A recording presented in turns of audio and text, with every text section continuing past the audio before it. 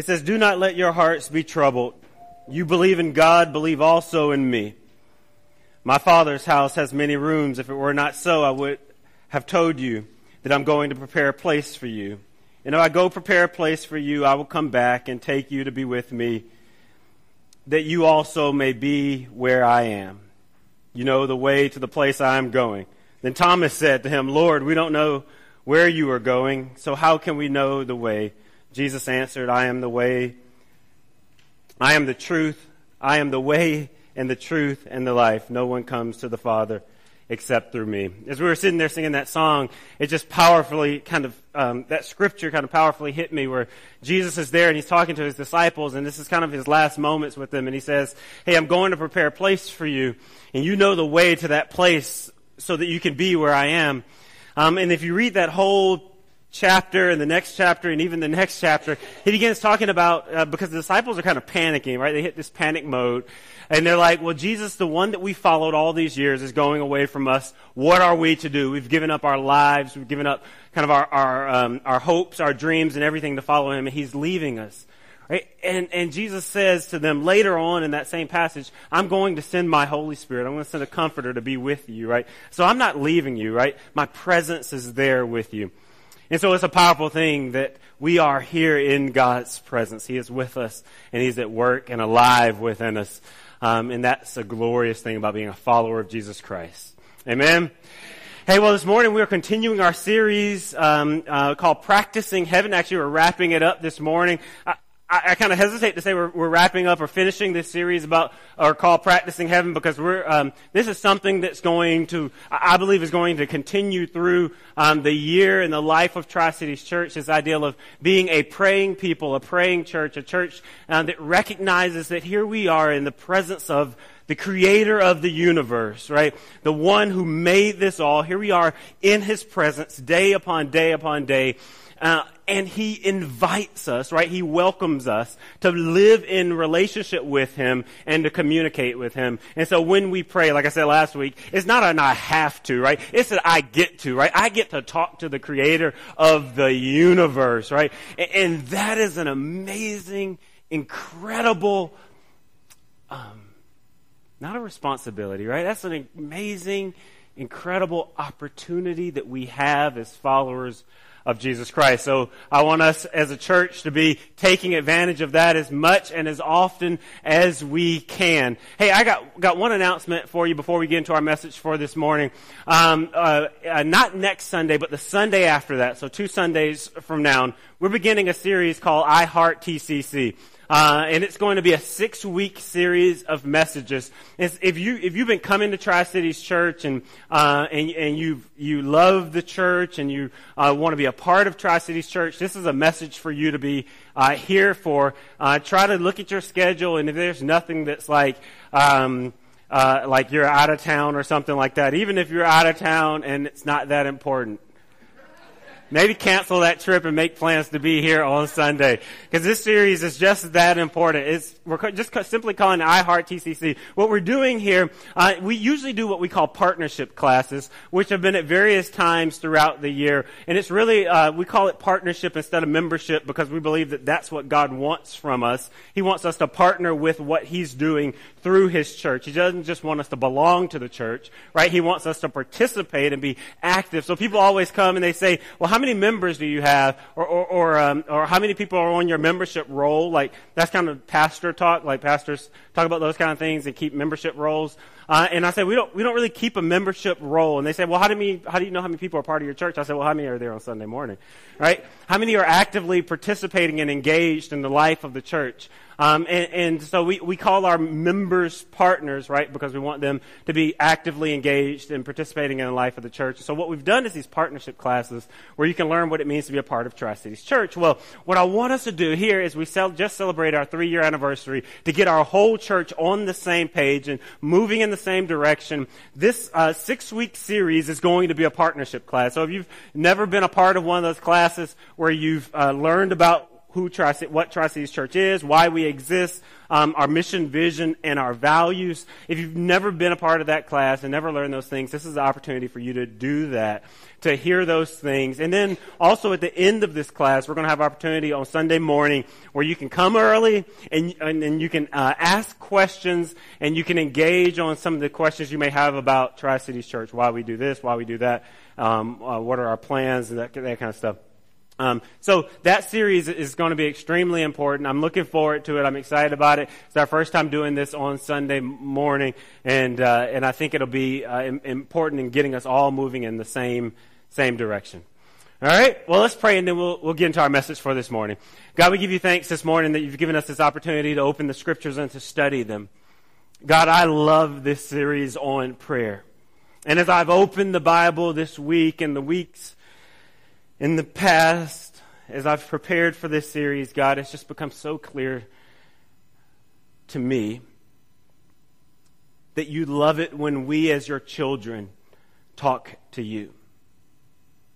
God, we love it when we treat you as a father, a good father who's absolutely perfect in all your ways, who's glorious and supremely good, who's omnipotent and able to do all things. God, you love it when we treat you as that kind of father. And when we treat you as that kind of father, we're talking to you and communicating with you and living our lives before you as one who can do something about the concerns and the burdens of our heart. And so, God, please teach us to pray. It's in your Son, Jesus Christ's name we pray. Amen. Have you ever heard the story of George Mueller? He's a Christian evangelist back in the 1800s. And I remember hearing this story of his life, and I've done a lot of reading and studying about him. And I just kind of want to share his story with you in a way of getting into this topic of prayer. Now, George Mueller was born, I think, 1805 in Germany, and as a child, he was a holy terror, right? He gave his parents a hard time. From the time he was 10 years old, he began stealing money from his father. His father was a tax collector for the government, and so when he would collect the taxes before he could turn them in, George would get to them, right? He was all in his pockets, his father's pockets, right? Taking his money, and then he would go out and hang with his friends, and some kids with more money than they knew what to do with, they got into all kinds of trouble and began doing adult things. They would gamble, they would spend the money on alcohol, and they would hide in alleyways, and they would be drinking and just getting into all kinds of trouble. Now, the mind of a kid without restraint could get into. And so George Mueller was this holy terror of a boy. And when he was 14 years old, he hadn't yet learned the value of his parents, and there had to have come a time later in his life where he did learn the value of his parents and appreciate their love and care for him. But before he had learned of that, his mother was at home, and she was actually dying, and he wasn't there during her last moments, but was rather out with his friends and living the life that he felt was best for him at that time. His life kind of spiraled out of control after that. And his father, as a widow, did not know what to do with him. And so his father sent him off to this Bible college with hopes that this Bible college could transform him and turn his life around. And so he was there, but his primary objective, his goal was really to learn about what Christians believed so that he could make fun of them and pick at them and mock them and those kinds of things. But in a very powerful way and in a real way, one evening, God got a hold of his life. He was at this Bible study, and it was almost like a light bulb came on on in his heart, right? And he had this kind of a strong conversion experience. And when you read his writings, the way he describes it was, I was happy, right? And I couldn't even tell you why. The joy of the Lord came upon me and began to transform and turn my life around. And from that point forward, he learned at that Bible study, and through the power of prayer that he witnessed in other believers, he began to learn something about the power of prayer. Now, George Mueller's life is an example to us in many ways, and in one way is, I think some of us, and I would be one of those, some of us become followers of Jesus Christ, and we feel like our lives are now in God's hand, which they are, and that because they're in the hands of God, who's supremely good, that now things ought to be easier as followers of Christ than they were before becoming followers of Christ. But as George Mueller learned quickly, right, that his life as a follower of Christ was terribly difficult, right? So in the 1930s in particular, he lost 3 children in the 1930s. He lost his brother. In 1940, he lost his father, right? He went through extreme hardship in his life as a follower of Jesus Christ when it seemed that things should be getting better for him. But in 1836, he started this orphanage, right? The first of 5 that he would later go on to start. Now, Mueller had this kind of interesting relationship with prayer that was rarely seen in people's lives today. He believed that all that he needed and all the resources that he needed were within God's hands, right? Ultimately, that God had every resource that he needed. And so what he did in his life when he would start these orphanages is that he never raised money. He never asked for a dime. He never asked for a thing to get the work that God called him to do accomplished. Rather, he just prayed to the God who owned it all. Right? And so he had this extremely powerful prayer life. And I imagine this image of George Mueller down on the ground night after night after night, just telling God, this is what we need to get the work done. These are the resources that we're short on. God, this is how we need you to act in our lives so that we can continue to take care of these fatherless and motherless children. He believed that all the resources that he needed were God's. And he took God at his word. There's this scripture that was powerful in his life in Psalm 84, verse 11. It says, "For the Lord is a sun and a shield. The Lord bestows favor and honor. The Lord bestows favor and honor. No good thing does he withhold from those whose walk is blameless." Right? In that scripture right there, those words, no good thing does he withhold from those whose walk is blameless.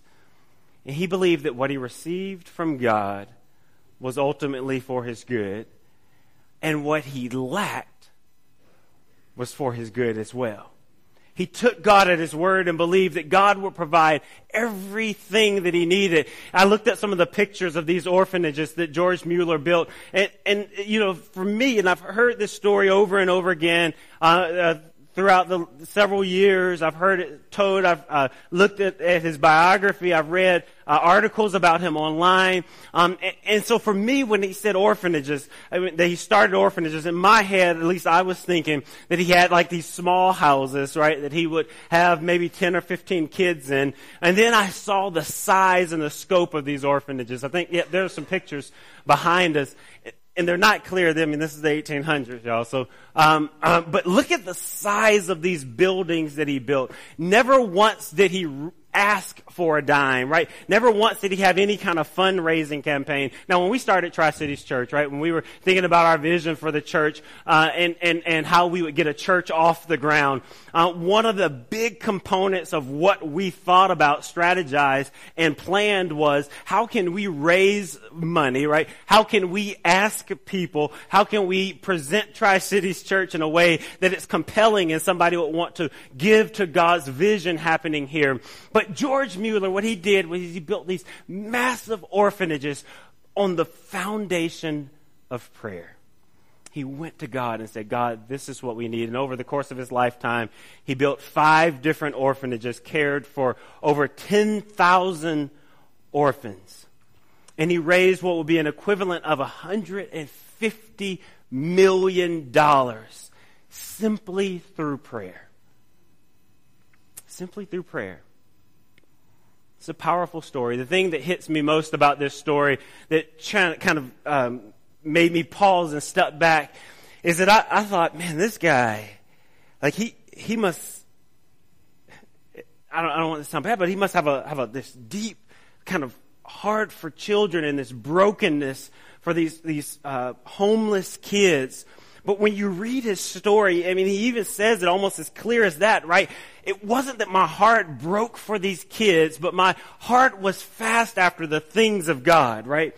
And that he wanted to show that God was good enough in this. And so he's clear over and over again in his writings and his retelling of his story that the reason I'm doing this isn't because I want so deeply to provide a home for kids, but I want God's glory to be seen in God's provision day upon day upon day. And even to this day, the George Mueller Foundation will never ask for a dime, right? They simply pray and ask God. And God has provided.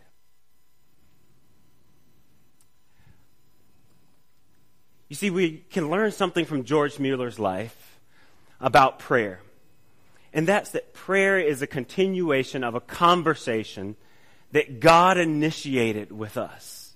And that's the big idea that I want you to get this morning, that prayer is the continuation of a conversation that God initiated with us. For George Mueller, this meant this, that he spent a lot of time reading the scriptures because he understood that the primary way that God speaks to his people is through his word, through his written word, through the Bible. And so throughout the course of his life, he read the Bible more than 200 times throughout the course of his life. Now, he only lived to be 92 years old. So you do the math, right? That means that there were some years, and I imagine he wasn't reading it at 5. Yeah, he wasn't because he was wild then.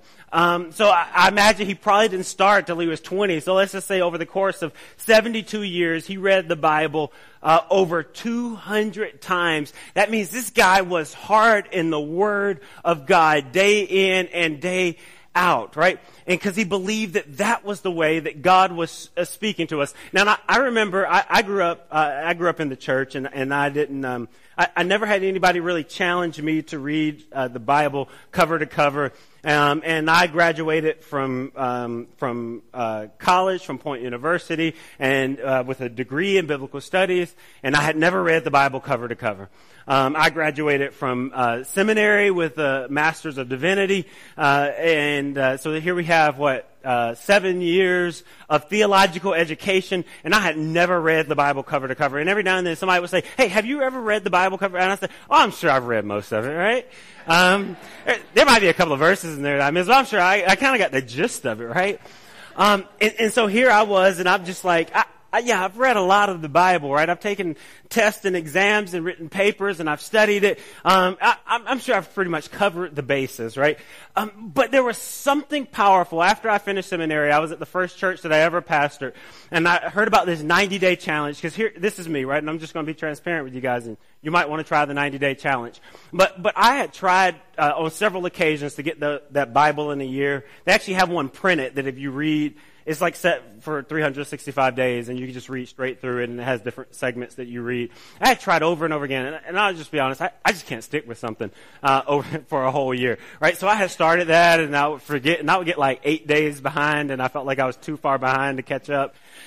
And I just got frustrated, so I heard this challenge, this 90-day, read the Bible in 90-day challenge. Yeah, it broke it down into sections, and all you had to do. And so what I did was every morning I would get up early, and I would sit at the kitchen table, and I would just pound through the Word of God, right? And I would write down the questions that I had that ever popped in my mind. And in 90 days, for the first time after studying the Bible all those years, right, I read through the Bible cover to cover, and it was such a powerful experience because it's there in God's Word that God is speaking, and God's not just speaking, but God is speaking to us, right? And He's revealing Himself to us. And what we see in the Bible from beginning to end, there's this powerful message and this powerful identity and character and nature of God that's easy for us to miss, and that's that God's primary objective, we see it in God's Word, God's primary objective is to glorify Himself, right? God is primarily concerned with glorifying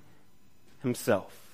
And so we have this story of George Mueller, and we have, okay, so why is George Mueller so busy why is he so busying himself with glorifying God? Because he realized that that's what God does, right? He realizes that because he's read the Bible cover to cover, that he's seen in the Scriptures that the way God works and the things God is concerned about is ultimately, first and foremost, to glorify Himself, to make much of His name. Now, I was wrestling this morning because I knew what I was going to talk about, and this word glory is kind of difficult for us.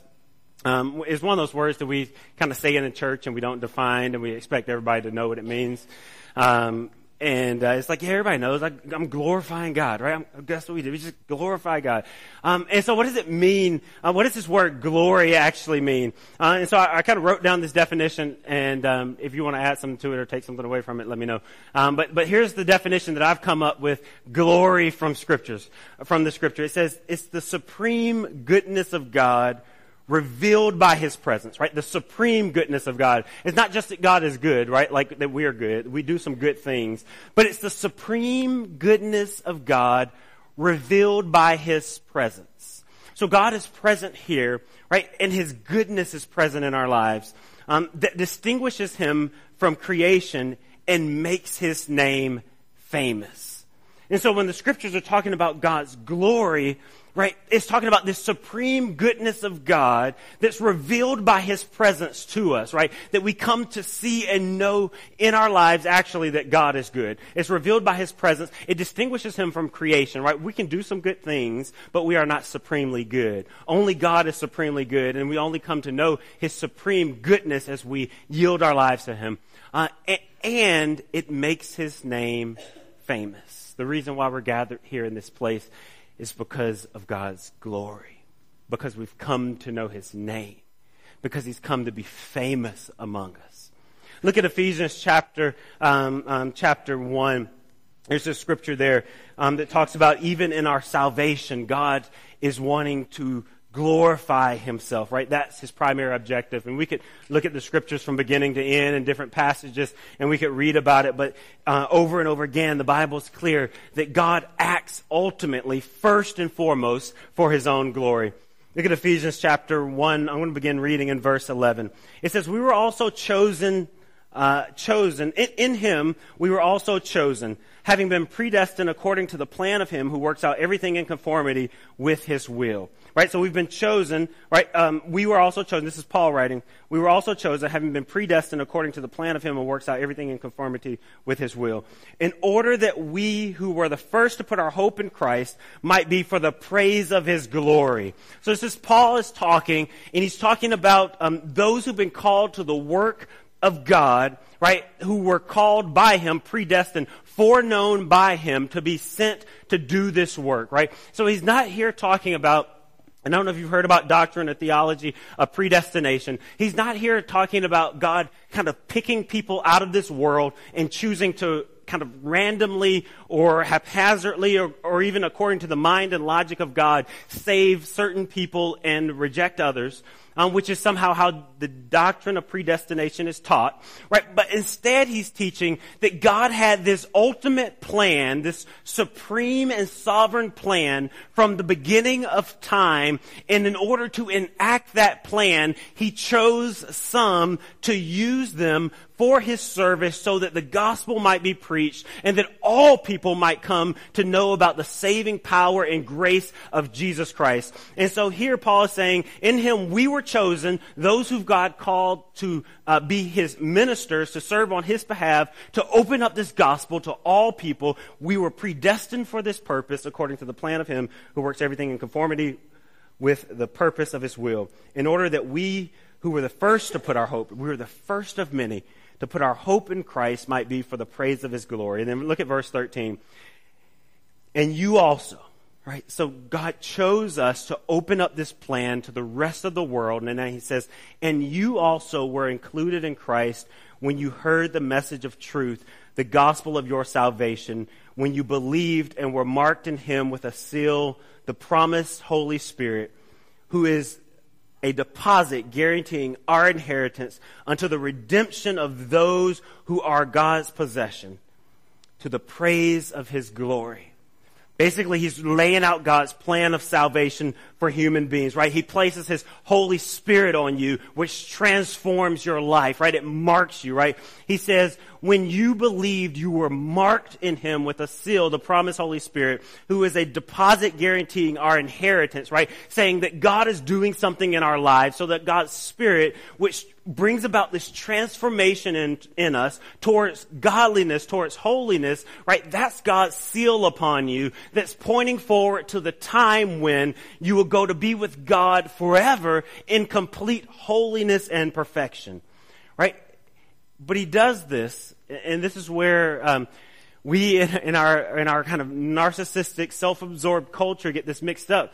He does this not because not because he wants us to somehow feel good about ourselves, right? Or not because he wants us to feel valuable, or he wants somehow to make us feel like that the whole world, right? Because this is kind of what our culture teaches us, right? That the whole world, including God, revolves around us, right? It's easy to get this mixed up. But the scriptures are teaching us that God is saving you, but he's not saving you for you, right? He's not saving you so that you might enjoy heaven or enjoy salvation or enjoy the goodness and favor of God. But he's saving you ultimately, first and foremost, for his own glory, right? And that's the word of God that's communicated to us in Scripture, right? It says, go back to verse 14. It says, who is a deposit guaranteeing our inheritance until the redemption of those who are God's possession, to the praise of his glory. So he's saving us so that we might reveal his supreme goodness, so that the world might come to know that God, the God we serve, is supremely good. Now, prayer that ignores that fact, right? Prayer that ignores what God has revealed to us, right, dishonors God.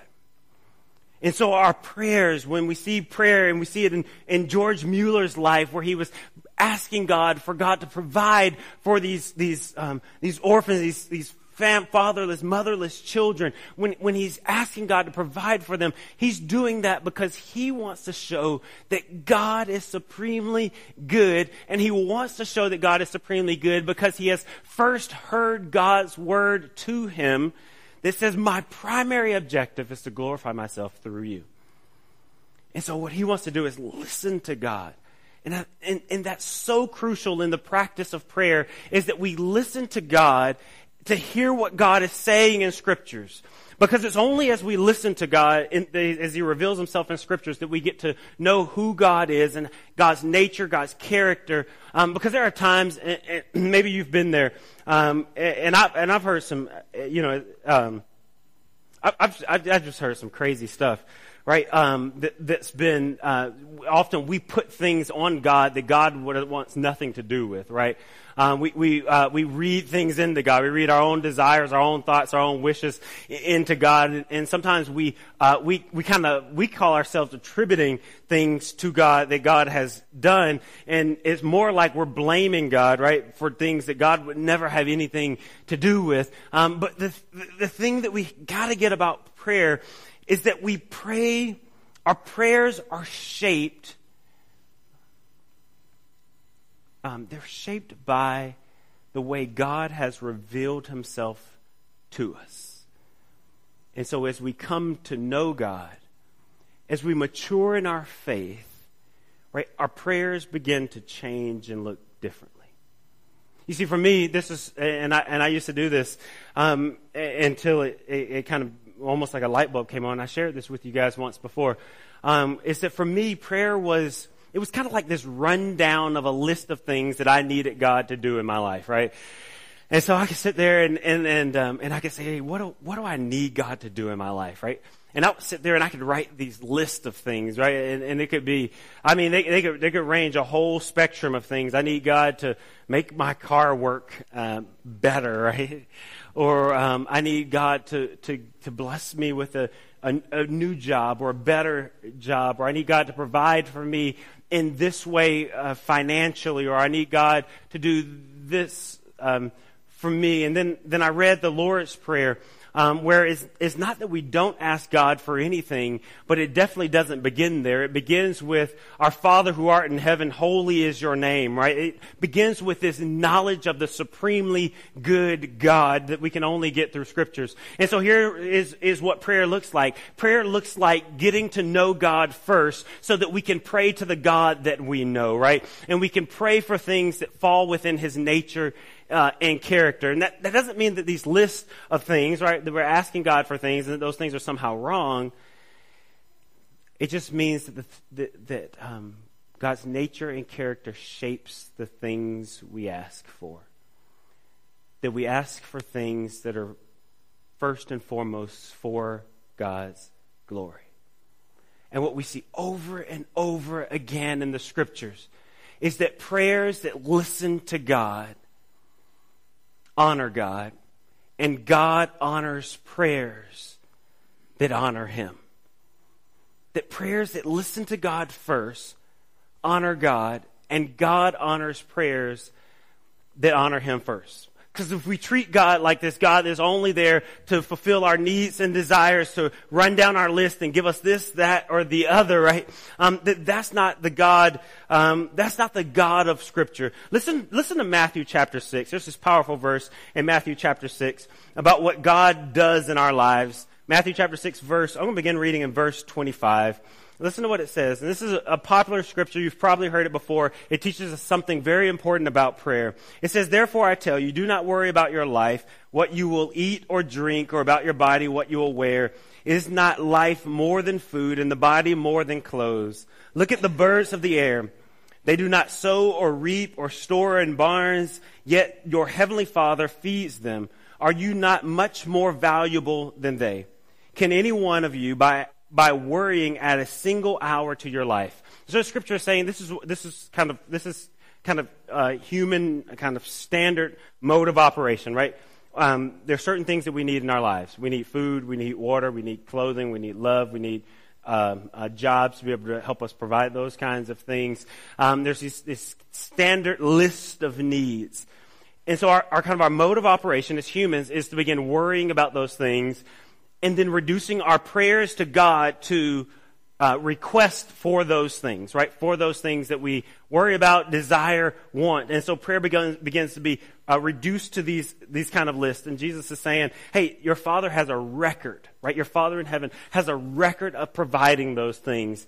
In fact, you can rest assured that He will provide those things. Look at what it says in verse 28. "And why do you worry about clothes? See how the flowers of the field grow. They do not labor or spin, yet I tell you that not even Solomon in all his splendor was dressed like one of these.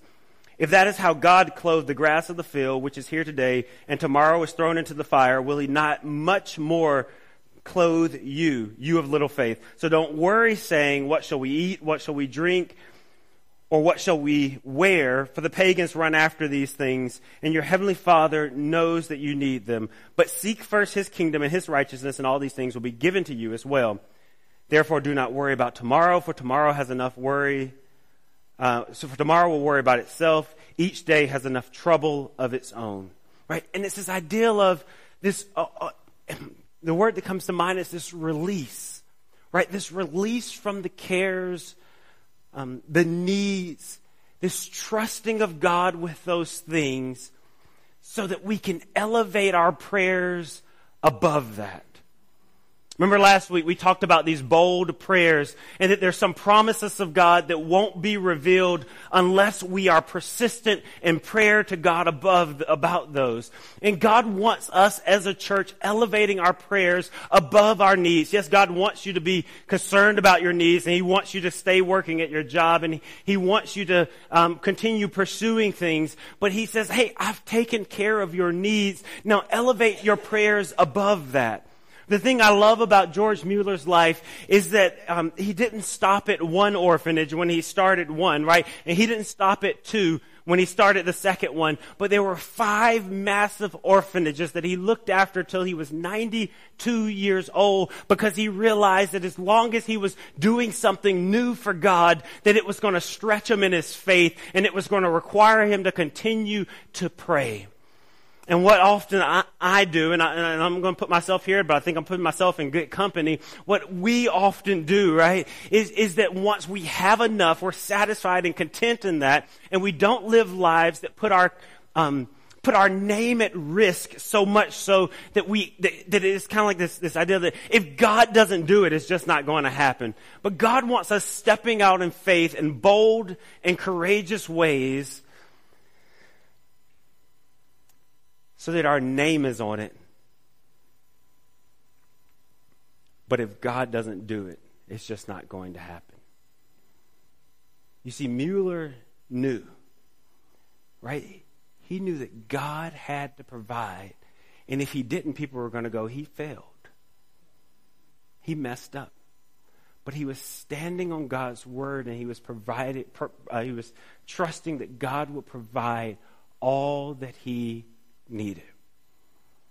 And so I guess my thing this morning is, I'm wondering what it looks like for us to be the church that does that. Right? What does it look like for us to be the church that takes those bold steps? A church that does things that God must be in. A church that dreams so boldly, so big, so audaciously. Right? A church that thinks so grandly that when the world sees this kind of church, they're going, God must be in that. God must be present there. What does that look like for us? And as a church, and this is just kind of, I think the way God is leading us, that's what this year is going to look like. It's going to look like, how can we as a church dream God-sized dreams so that if God isn't in it, right, it just is going to crumble and fall. But we want to dream these God-sized dreams so that we give God every single opportunity to show His glory, right? His supreme goodness in and through the church. So how can you dream those kind of dreams? Right? How can you take those kind of steps of faith? Right? How can you live that kind of life that those around you are looking at your life and saying, God must be in there. God must be present. There must be a God working through his or her life. Because that's the kind of prayer that God is desiring from His church. I ran into this guy, and I tell you, I'm at Drip Coffee Shop quite often, and they have this barista that's there, and he says something to me that just kind of hit me like a ton of bricks. He asked me what I was preaching on. I told him I was talking about prayer, and he said, our prayers have become so Americanized, right? And I kind of said, hey, what do you mean? And he says, our prayers are just like everything else in our society. They're focused on our pleasure and our enjoyment, our good, instead of on God's glory. And I wanted to say, hey, will you come and stand up here and tell that to, say that? Can you say it? Because I couldn't say it as good as he did, right? But our prayers have become so Americanized that we're focused on our good when God says, I got that taken care of. How can we dream dreams where God is glorified when we find ourselves on our knees begging God for things that will ultimately reveal His glory? All right. So there's a couple of things I think we can see from George Mueller's life, from the scriptures, that teach us how we can enrich our prayer lives. Because our goal for Tri-Cities Church this year is that we have deeper prayer lives. I think the first thing that we can see is that we have to be first motivated by God's glory. right? That we have to be motivated by God's glory, motivated to show that God is supremely good in all things, right? It's only as our motive becomes God's glory that we become conduits of God's glory, that God's goodness is seen through us to the world, right? It's that scripture in Matthew chapter 5, let your light shine before men and women that they may see your good light and praise your Father who's in heaven, right? This idea of we live in this world as people who are given to glorifying God, right? Not given to getting good things, not getting to receiving good, not given to being blessed by God with abundance and more stuff. Although there are times that God will do that. But when God blesses us, even with more stuff, right, it's ultimately so that we can bless others, right? God blesses us so that we can be a blessing in this world. Because everything that God does, every answer, and I can guarantee you this, every answer to prayer that God gives is going to first be for His own glory. It's this idea of, and the word that popped into my mind this week, and I said, hey, Kim, does this make sense? And she says, maybe. But I'm going to say it anyway because I'm not sure if it made sense. But it's this glory filter, right? This idea of this glory filter. So when we offer prayers to God, I think the question we got to ask is, how is this going to glorify God? Right? So if I'm asking God for just more stuff, right, this is ultimately going to glorify me. That may be a prayer that I need to step back and reconsider, right? Or maybe before I pray it, I need to know how this is going to glorify God, right? If I want a bigger house, how am I going to use that bigger house for God's glory, right? How am I going to use it to serve His kingdom, right? If I want a better car, how am I going to use that for God's glory? Because here's what we've done, right? We've taken things that were created for an original purpose, right? A car created to get us from point A to point B, right? Clothes that were created to, so we didn't have to walk around naked. A house so that we had shelter and we could be protected from the elements, right? We've taken those things that have their original purpose and we've transformed their purpose so that they were ultimately for our enjoyment, right? Car, how can I get one with leather seats that are heated? I think they got air-conditioned seats now. Got all kinds of talks to me. I can talk to it. I got a friend and a car all in one, right? That is a marvelous thing. But we've created these things to be for our own. Now we've made these things to be about our own enjoyment when God intended these things to be for His glory. So yeah, pray for a new car, pray for a bigger house, pray for a better job. But ultimately, right, how is God glorified in that?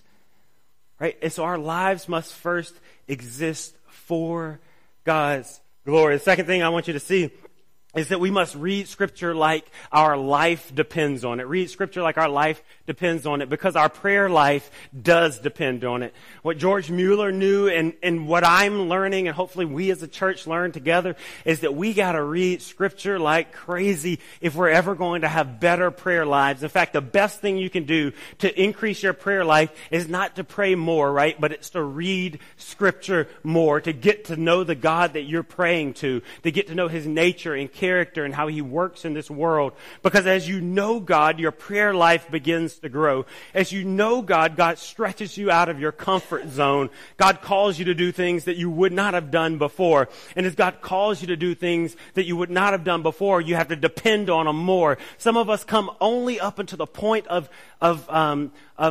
where we just can't do it ourselves, and then we back away. Right? And then we come back up to that point where we just can't do it ourselves, and then we back away. And we never cross over that line of, I just can't do it myself and I need God. God wants us crossing that line every single day. And the only way that becomes a reality in our lives is when we're reading the Scriptures and allowing God through His Word to stretch us out of our comfort zone. I've always asked this question: what makes the difference between a person like George Mueller, right? I don't have a better way of saying this, but any other everyday person. What makes the difference between George Mueller? Is it that God placed something super special in him? Or was it that he was reading the Scriptures and taking God at His word and allowing God to stretch him out of his comfort zone? I believe that we as followers of Jesus Christ got to be willing to be stretched out of our comfort zone so that we have to trust and depend on God more. Listen, the best thing you can do to stretch your faith, to mature spiritually, is to do God-sized things that you could say, I would not have done that if it wasn't for the God who's at work within me. Third thing I think we have to do, so the first thing is we have to live for God's glory. Second thing is we have to read Scripture like it's going out of style, right? Third thing we have to do is we have to press into the paradox of prayer. Right? There's this paradox that's happening here. On the one hand, God is saying, ask and you will receive. Knock and we looked at Scripture last week. Knock and the door will be open, right? So ask and you will receive. Seek and you will find. Knock and the door will be open. But on the other hand, the Scripture is saying, ask anything according to my will. So the Bible is saying, hey, ask for anything and you will get it. But then on the other hand, it's saying, ask for anything in my will. And the question is, well, which is it? Right? And I heard Tim Keller say this, and he's a preacher up in New York, and he said that our prayers have a safety valve on them. Kind of like a gun has a safety valve on it. If you own a gun, a gun has a safety valve so it doesn't accidentally fire and hurt someone.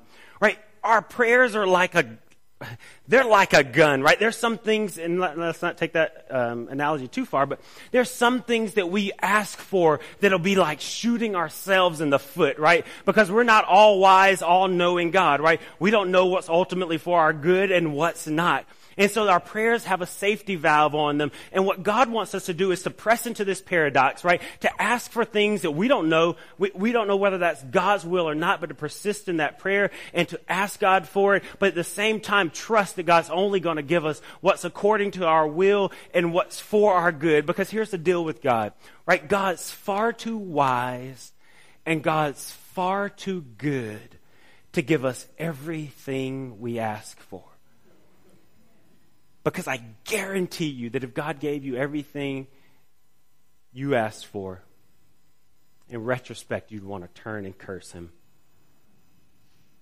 Because you'd realize that some of the things you received were to your detriment and were much more than you could handle. But the Scriptures teach us that God's only going to give us what we can handle. So we press into that paradox. We ask God for things. I was thinking about, I don't really watch sports or play sports anymore. I used to play a little bit of football. But I used to play John Madden on the Sega Genesis, right? And my favorite play in that football, Sega Genesis, yeah. That was the thing. Huh? What? They're talking to me. I don't know what they're saying. My favorite thing was to throw a Hail Mary, right? It's just, you just kind of toss the ball up in the air and just hope somebody catches it. At least that's what it looked like to me. And I feel like on the one hand, that's the way God is calling us to pray, right? To throw Hail Marys. God, do this. God, do this. God, do this. But then to trust God on the other hand, to do only what's for our good and for God's glory. Right? We got to press into that paradox of prayer. Fourth thing I think we can do is we got to be a praying church, right? We got to be a people who pray and who stretch ourselves out of our comfort zone in prayer. I believe we have to schedule prayer into our daily lives, right? We have to make time for it. We have to make it part of our habit and our routine. We got to learn to begin praying with other people, right? Praying with our spouses, right? If you've never prayed with your husband or prayed with your wife, sit down this week and do that, right? Make an intentional decision to do that. Right? If you've never prayed with your children, make an intentional decision to do that. Because God does something in prayer that we don't fully understand, but he meets us there. And the Bible teaches us that he does something miraculous there. And so we must be willing to pray, to schedule it in, to make it an intentional, everyday part of our lives. It honors God. And God honors prayer. All right, let's pray. God, we give you thanks for your word this morning, that you are, through the Scriptures, teaching us to pray, that you want us to pray big, bold, audacious, specific, persistent prayers, but at the same time, God, you want us to know you. You want us to know the God that we're praying to, a God that's looking primarily, a God that's looking to glorify himself. And God, we love the fact that you want to glorify yourself, because glory is your supreme goodness being revealed among us. And God, if your supreme goodness is being revealed, we're benefactors of that. That's our inheritance. God, I thank you that you're not a God who's just up in heaven enjoying your goodness, but you've come to earth that we might experience your goodness here. God, I pray that more and more we will walk with you, that we will allow you to stretch us out of our comfort zone, that you will help us to dream God-sized prayers. As individuals and as a church, God, help us to dream God-sized prayers. So that when we're at the end of everything that we're able to do, we'll find ourselves on our knees begging you to do what only you're able to do. And that the world may see those things and glorify you. It's in your Son, Jesus Christ's name we pray. Amen.